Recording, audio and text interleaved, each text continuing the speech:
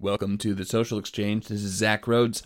As I was sitting at my desk at work only about a week ago, I started getting messages from people asking if I thought the rumors were true. And I said, what rumors? And then I was sent a link to what appeared to be, it was like something that looked like an article that was listing an order from the White House that in 48 hours the whole country would be on lockdown. So hurry up, run to the store, grab all essential items while you can. And my first thought about this was, this is definitely a joke being played on Americans, making fun of us for buying up all the hand sanitizer and toilet paper. So I told my friends and my colleagues who were texting me, and some of them calling me, even though they knew I was at work, I told them to relax, that this was a hoax. And I was right. There was no such announcement made, but I can understand why people could believe it, right? It's not too far-fetched. Some cities and counties in the U.S. have already been on shelter-in-place orders recently, and the same with several entire countries across the globe. Just about all of Europe. Then there's South Korea, China, Israel. They're all in the middle of a nationwide quarantine. So even though that this article or whatever the hell it was that was saying that we were going to be on a nationwide lockdown, that was obviously false. Really, the idea about a nationwide quarantine suddenly, at this moment, doesn't seem so far-fetched, does it? Like, it doesn't seem that far out in the future. It's something that we could not be completely surprised about if it happened. And that seems scary, doesn't it? People have told me that when they picture a statewide or a nationwide lockdown, they can imagine military officers marching back and forth outside their door, ready to strike if a person dares step foot on their doorstep. National lockdown does sound a little bit dystopian, doesn't it? It's hard to think about what that would even mean. It's just not something that we've experienced before. It's unprecedented. What would that look like?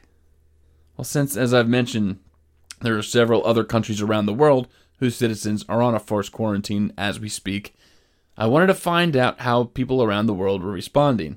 So in the next few days, you're going to hear conversations between me and citizens of various countries that were kind and willing enough to share their experiences with me. People who are now on government-imposed lockdowns as a strategy to limit the spread of coronavirus or COVID-19. Today, I spoke with a lady named Amy Avital.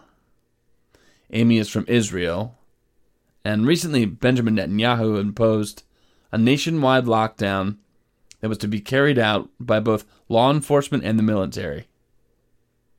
I figured this had to be scary. This is sort of like that dystopian picture I was talking about. But when I asked Amy, well, how are you feeling about this transition?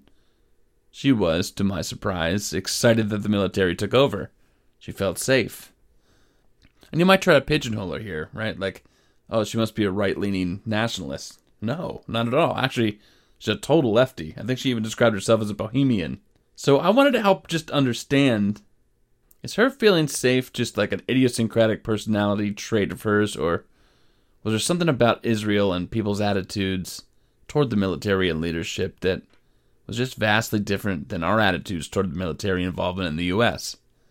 And I want to help people understand that even if we had to be in quarantine, it doesn't sound like we're going to, but if we did, it doesn't mean that we're being chained to your house. You know what I mean? One can only imagine that we would still have basic freedom.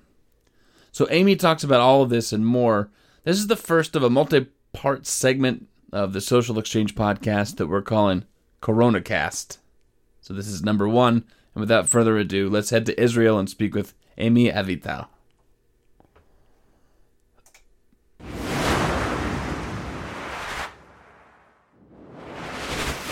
So Amy, you're from Israel, and we were just speaking earlier today about being on lockdown in Israel, and moments after we spoke, you received a new set of guidelines from Netanyahu. It's kind of important for me to explain how it all happened. For me, about a month ago, I spoke to some people. I had a friend of mine who kept kind of writing these very scary things on Facebook and saying, watch out, everyone. And I finally wrote to him privately and I said, what's going on? Why are you being so kind of scary and gloomy? It's in China. and he told me that he had some information from his daughter who works for some government agency that it's going to get much worse and it's going to spread and 70% of the world is going to be affected. And I kind of laughed, but somewhere in my head, I just, every time I went to the supermarket, instead of buying one box of something, I bought two. And then I went to the pharmacy and I bought some rubbing alcohol. Kind of like over the month, I kind of just started feeling something's going on. Then of course, it started to spread, and it spread to the Asian, it spread to Japan, and we started hearing the news. And then, people started buying stuff and shopping and going crazy. But I didn't really feel like I needed to go crazy. I just felt like I needed to add a little bit all the time to whatever I was shopping. Now, I'm a minimalist. I usually buy what I need for that meal, cook it, eat it, and that's it. And the next day do the same. So this for me was really out of character. And then I said to my husband, we have these amazing markets here in Israel where you can go and buy bulk beans and lentils and stuff. So I said, go buy some of that stuff. And he came. We started so this is what happened. And as you can see, we were right in doing so. So we avoided this mass craziness to store up food, to buy massive amounts of food. We bought enough for 2 weeks over a 2-week period. Going to these stores to us was crazy. You're just jammed in with people. That's the last place you want to be. And it just seemed to me that people were doing these panic shopping out of stress. I mean, this was stress. It felt like this was something that they could control. They could control what they buy for their house. They can't control the virus. They can't control the government. We cannot control, we're in a state of war all the time. Israelis are tough, resilient, but we're used to this. So I was surprised at what I was seeing around. So your story is going to resonate with people. This is where I stopped you earlier, too, just to say this. It's going to resonate with people across the West. I mean, I've spoken to so many people who have gone through that same mental process as you, where at first they think, well, I have a weird conspiracy theorist friend. And then they think, well, I have another weird conspiracy theorist friend, I guess, except that he's a doctor and usually he can be trusted, so I wonder what the panic's all about. And then if anyone's like me and you, then they started... they figured, why not have something extra on hand just in case? And then we started seeing, as you say, things depleting from the shelves. And they actually weren't essential items. I don't know about in Israel, but here, they weren't essential items. They were comfort items. And so, like you say, people feel like, all right, it could be that my ability to control my own comfort will soon be lost. And so in a state of panic, let me grab all the toilet paper, hand sanitizer, things that ease my mind and make us comfortable in our homes. But Israel has taken a slightly different trajectory now. Yes. I would say that toilet paper was not the number one thing on my mind. I didn't think that water was an issue. We're going to have running water. We're going to have, toilet paper. If you don't have toilet paper, you've got running water. It just didn't seem like the thing that was going to make or break. Right. I just wanted to have enough food so that we didn't have to go out. It wasn't that I thought it was going to disappear. I just didn't want to have to go out of the house as much as I usually do. I'm in the market every single day. I go to small markets. I go to a butcher shop. I go to a greengrocer's. I go to, I don't go to supermarkets. So I just thought I'm out and about all day, and I'm just going to buy enough so that I don't have to go out every single day. So that's how it all started. Sooner than later, here in Israel, they started suggesting that people, if they can, don't go on public transportation, don't go to restaurants, bars, gyms, sports classes. These were suggestions. Nobody listened. Then the universities let out. All these, lovely young people were at the beach, in the parks, hanging out at the restaurant. Tel Aviv is a city that never stops. We're for cafes and restaurants. Israel has a great food culture, and people were taking advantage of it. The weather was warm, and then boom, restaurants closed down, gyms closed down, everything started to close down. We could still go to the beach. We could still go to the parks. There were families out in the playgrounds touching all the jungle gyms. And it was, I just couldn't believe it. I mean, we were literally not going anywhere. Take a walk maybe, and I would see all these people together, eating together, sitting together, having picnics. Didn't make any sense to me. Then the suggestion, then they closed the restaurants and all the, entertainment, no theater, no movies, of course. And then we had to stop going out of the house. These were suggestions, recommendations. You can't go out in groups. Only nuclear families can go out together. If they have to walk the dog, they can't have meetings between two families. If you were going to do sports in the park, you had to no more than group. We couldn't have a meeting that's more than 10 people. Now it's 5. And just about, 10 minutes ago, we got the word that these suggestions are now law. The military and the police force are going to enforce these now laws. We can only go out if it's to get food, to go pick up medication, to go to a doctor. That's it. A few hours ago, when I spoke with you, you were also on a lockdown, and it was being enforced, but not. Are you saying just not at the scale and not with the intensity that it is said to be enforced now? Well, I think that when I spoke to you earlier today, mm-hmm. It was the only the police interaction was for people who were breaking quarantine. I see. If people were supposed to be in isolation and they left the isolation, they could be, could be later. There might have been a 7-year jail sentence. There were fines. What I didn't understand until just now is that there was no police regulations here. Now it is a crime to go out. You can have the police can come and say, get back to your house, or we're going to arrest you, we're going to fine you. I'm not exactly sure yet. It all just happened about 10 minutes ago. Now, what I want to say is I'm happy about it. I think it's the best thing to do. I think it's the right thing to do. I think the Israelis, we are, I'm an American, New York Israeli. Every single person in this country has to serve in the military. Everyone. So this is a country that learns from 18 years old how to take orders, what to do in an emergency, and there is a very great sense of solidarity here. I would say far and few between will not listen to these new orders.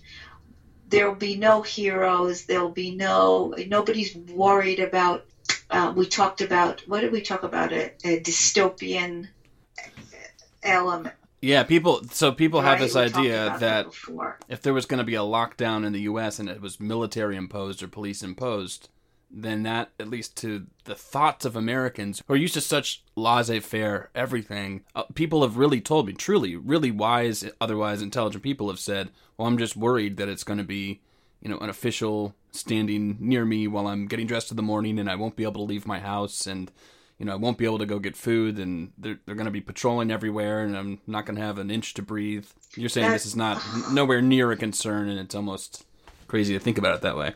It's ridiculous. I mean, it's this kind of old-fashioned protect the homestead.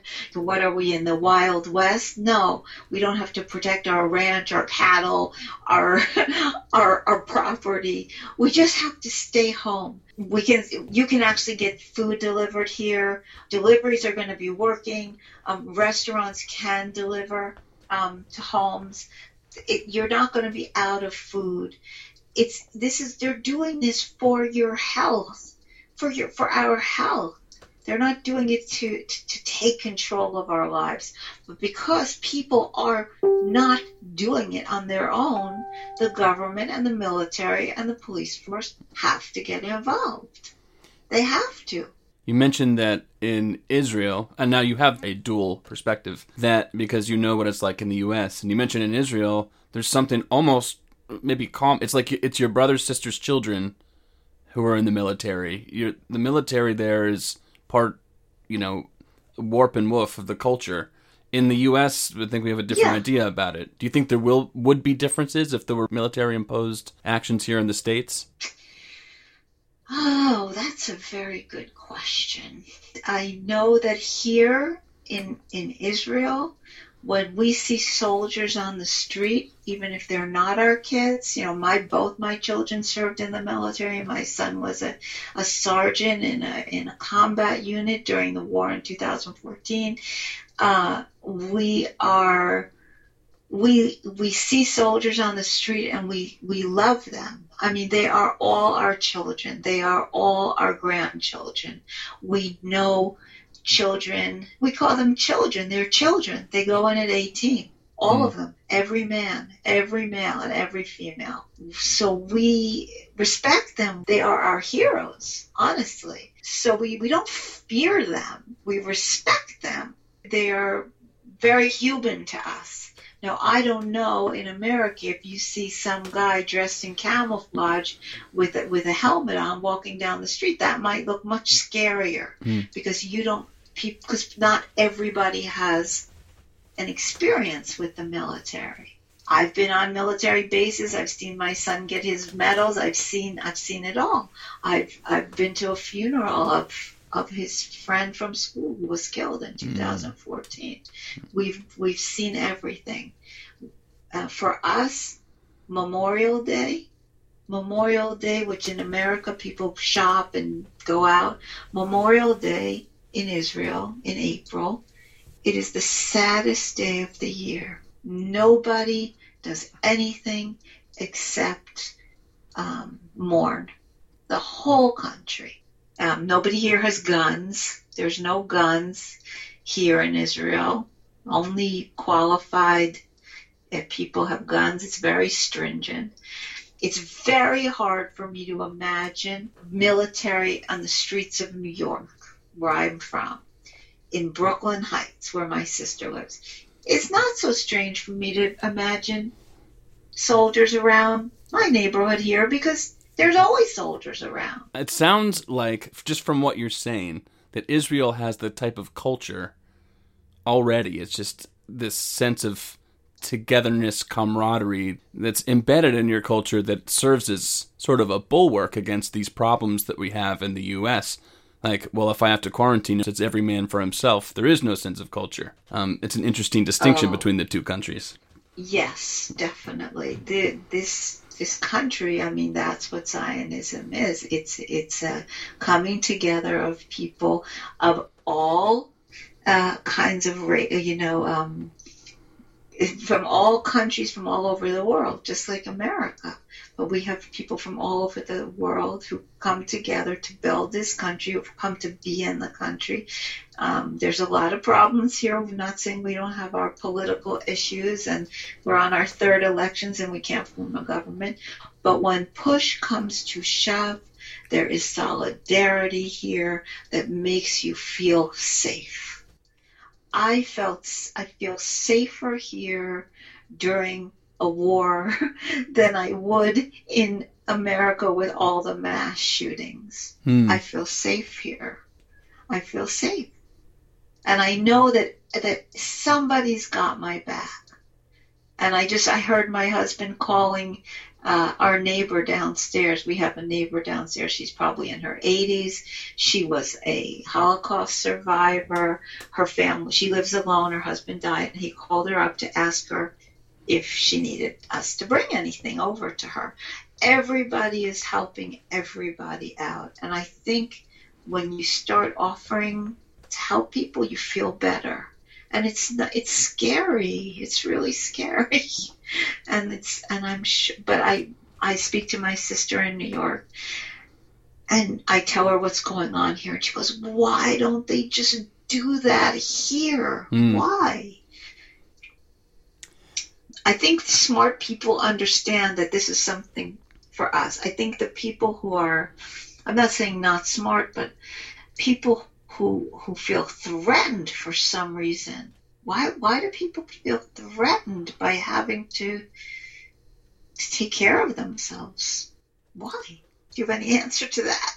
Like you said, this just broke our routine and gave us so much uncertainty in every dimension of life that I think that's why we feel worried here in the U.S. We're trying to balance two opposing motivations. One is the motivation to be completely free to do what we want, but that's tied into having to work together and fight against something that's affecting all of us at once. You can't really have those things together the way that Americans seem to want them. No, you can't. Not in a crisis mode. I mean, I don't know what's going on in the government. I've heard some pretty crazy things. I think also the fact that the country is gigantic and, different states are governing in different ways. I mean, some states are forbidding this and some states are doing this and some states are testing and some states aren't. I don't know how it works, but here, we have as many people in this whole country as there are in New York City. I think that there's something going on that I don't really understand why America is lagging behind. Why Trump told everyone to come home from Europe because he was closing the borders, and then they're squished together in these lines in the airports waiting for testing. Yeah. And somebody who wasn't sick is now getting sick because he's got to wait to get his temperature taken in Kennedy Airport or O'Hare. I heard was really bad. Here, my daughter is here. I flew her in from New York. She arrived on Monday afternoon. She went into a isolation in her room in our house. We didn't even see her. We opened the door. We went out to the balcony. She went into her room. We covered plastic over the entrance to the door, and we haven't seen her in 5 days. We've been talking to her on the phone, just like we did in New York. We put food by the door. She opens the door when we're gone and pulls it in. That's what we have to do. And people in New York said, "What, she doesn't come out at all?" And I said, "She doesn't come to the kitchen?" I said, "No. She doesn't come out, and when we give her food, we put on gloves, we put on masks, because even the air that's coming out when she opens the door could have the virus, and she's got a cough." And we just found out that somebody in New York that she goes to a university with was tested positive. So now my husband and I, not only are we protecting ourselves, but we're also not going out because we don't know if that 1 minute we open the doors, something happened. We don't know. So now we're just self-isolating as well, not going out at all. Okay, we talked about enforcement, and we talked about strategies to make sure that people are staying healthy and staying quarantined and away from others and not spreading the virus. Has this affected you or your neighbors or people that you know economically? And is there a sense of uncertainty, fear around job loss and things like that? Yes, it is. It's been awful. Everybody I know has financial worries. Everyone. I'm in a group of Israeli entrepreneurial women. We all have our own businesses. It's terrifying. I have a business where I pack and move people's homes. Well, all the people that we're moving now, like in the next month or two, everyone just asked me to move them last week. So we did it. And then now I'm going to have no work for my people. I'm gonna I guess it's called fire them or let them go so that they can get unemployment, at least during this time. People, there's lots of offers to give loans. I mean, all the Facebook pop-ups and all the messages you're getting on the text messages about taking out loans and it's crazy. But yes, people are going to suffer. People are going to suffer, just like everywhere else. People are going to stop working. Luckily, in this day and age, people can work remotely. Right. But, some people can. What about housekeepers and gardeners and all people that work on nannies and teachers? What's going to happen with them? How are they going to pay their bills? People are worried. But mostly people here, at least, are just worried about people dying. How many people are going to die? The health Ministry of Health, said he thought thousands of people in Israel were going to die. For us, that's unfathomable. When a soldier dies, the whole country mourns. I mean, when there's a murder in Israel, some kind of, family thing, it becomes the most biggest story in Israel. The thought of thousands of Israeli dying is for us is we can't comprehend it. Mm. And then there's an Israeli guy. He won a Nobel Prize in physics. He's a numbers guy, and he said it doesn't make sense. Thousands of Israelis aren't going to die. 10 Israelis might die. So who's to know? I'm just pretending that worst case scenario. I'm staying put. I'm staying where I am. I'm listening to the government. And I'm a very left-wing person. I'm worried about what's going on with the Palestinians in Gaza. God forbid if this comes into their territory. I don't know what they will do. I mean, their conditions are awful.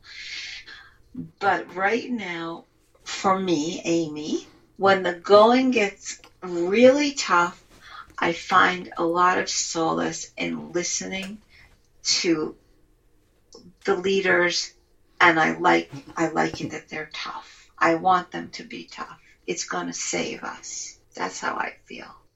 So all said, it sounds like things are unsettling, and perhaps for different reasons in Israel. Maybe Israelis have a slightly different bent on just what they're afraid of. But at the end of the day, when I ask you, well, how does it feel now that it seems like there are new restrictions and they're police and military imposed, you said safe. And so I think that's, for some reason, that's relatively calming for me to hear you say, because maybe I wasn't the guy exaggerating the panic, but, I'm worried over here and I'm not sure what's going to happen here. To hear you say that you're on lockdown, it's being imposed, and you feel basically safe, besides being sick. Yes. It's a nice thing to hear. Yes, I feel like, like parents have to discipline their children. Why do parents discipline their children? To protect them. You can't stay out late. You can't cross the street alone. But why? Why can't I know how to cross the street? I know what I'm doing. No, you don't. Why do parents do that? They do it for their children's own good. They don't do it because they want to control them, because they want to be mean to them. You can't eat candy now. Why not? Because it's bad for you. It's for their own good. And if people would just see that whatever restrictions are being made in America, it's not to control you. It's not to take something from you. I think Americans are afraid that they're having something taken away.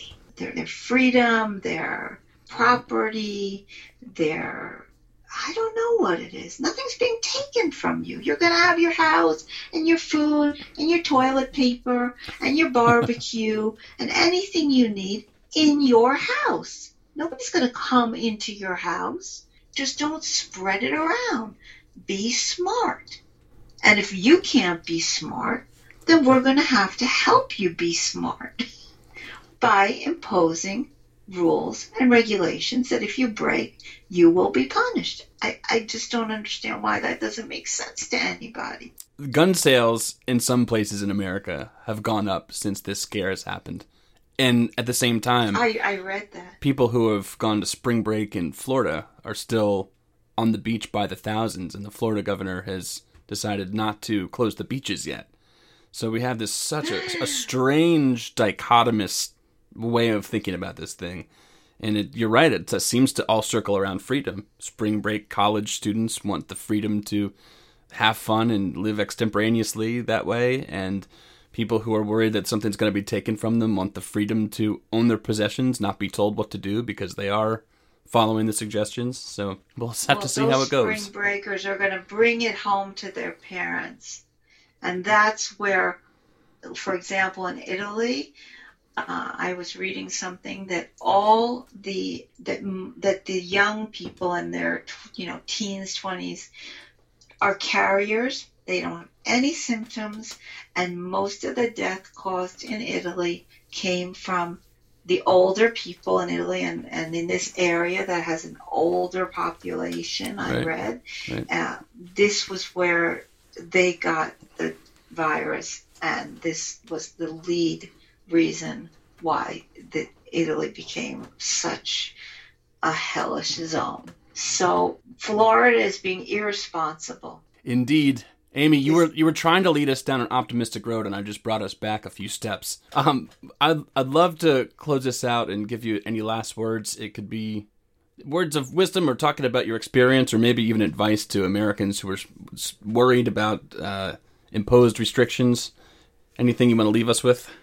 I would just say pray that they impose restrictions in America, because that's your only chance to get out of this without death and the economy falling and all the other nightmarish things. Just pray that they impose restrictions. Those that are restricting themselves, to save them. Those who are pretending this doesn't exist need to be disciplined. We're not talking about jail. We're talking about just staying in your own house, eating your own food, watching Wi-Fi and using Wi-Fi, having Netflix. Just go home. That's it. And don't worry about anything except your family. And if you follow the instructions, then you will be safe, and you'll also be saving other people. This is not a joke. Amy, thank you so much for taking the time to talk with me. It was great talking with you. My pleasure. I think my message got across. I think Solidarity between people, and listen to the authorities, and don't be afraid that they're trying to take something from you. They're trying to help you. Thank you again, and we'll stay in touch, I hope. Good luck, and please stay safe and healthy. Be in touch. I'd like to hear from you again.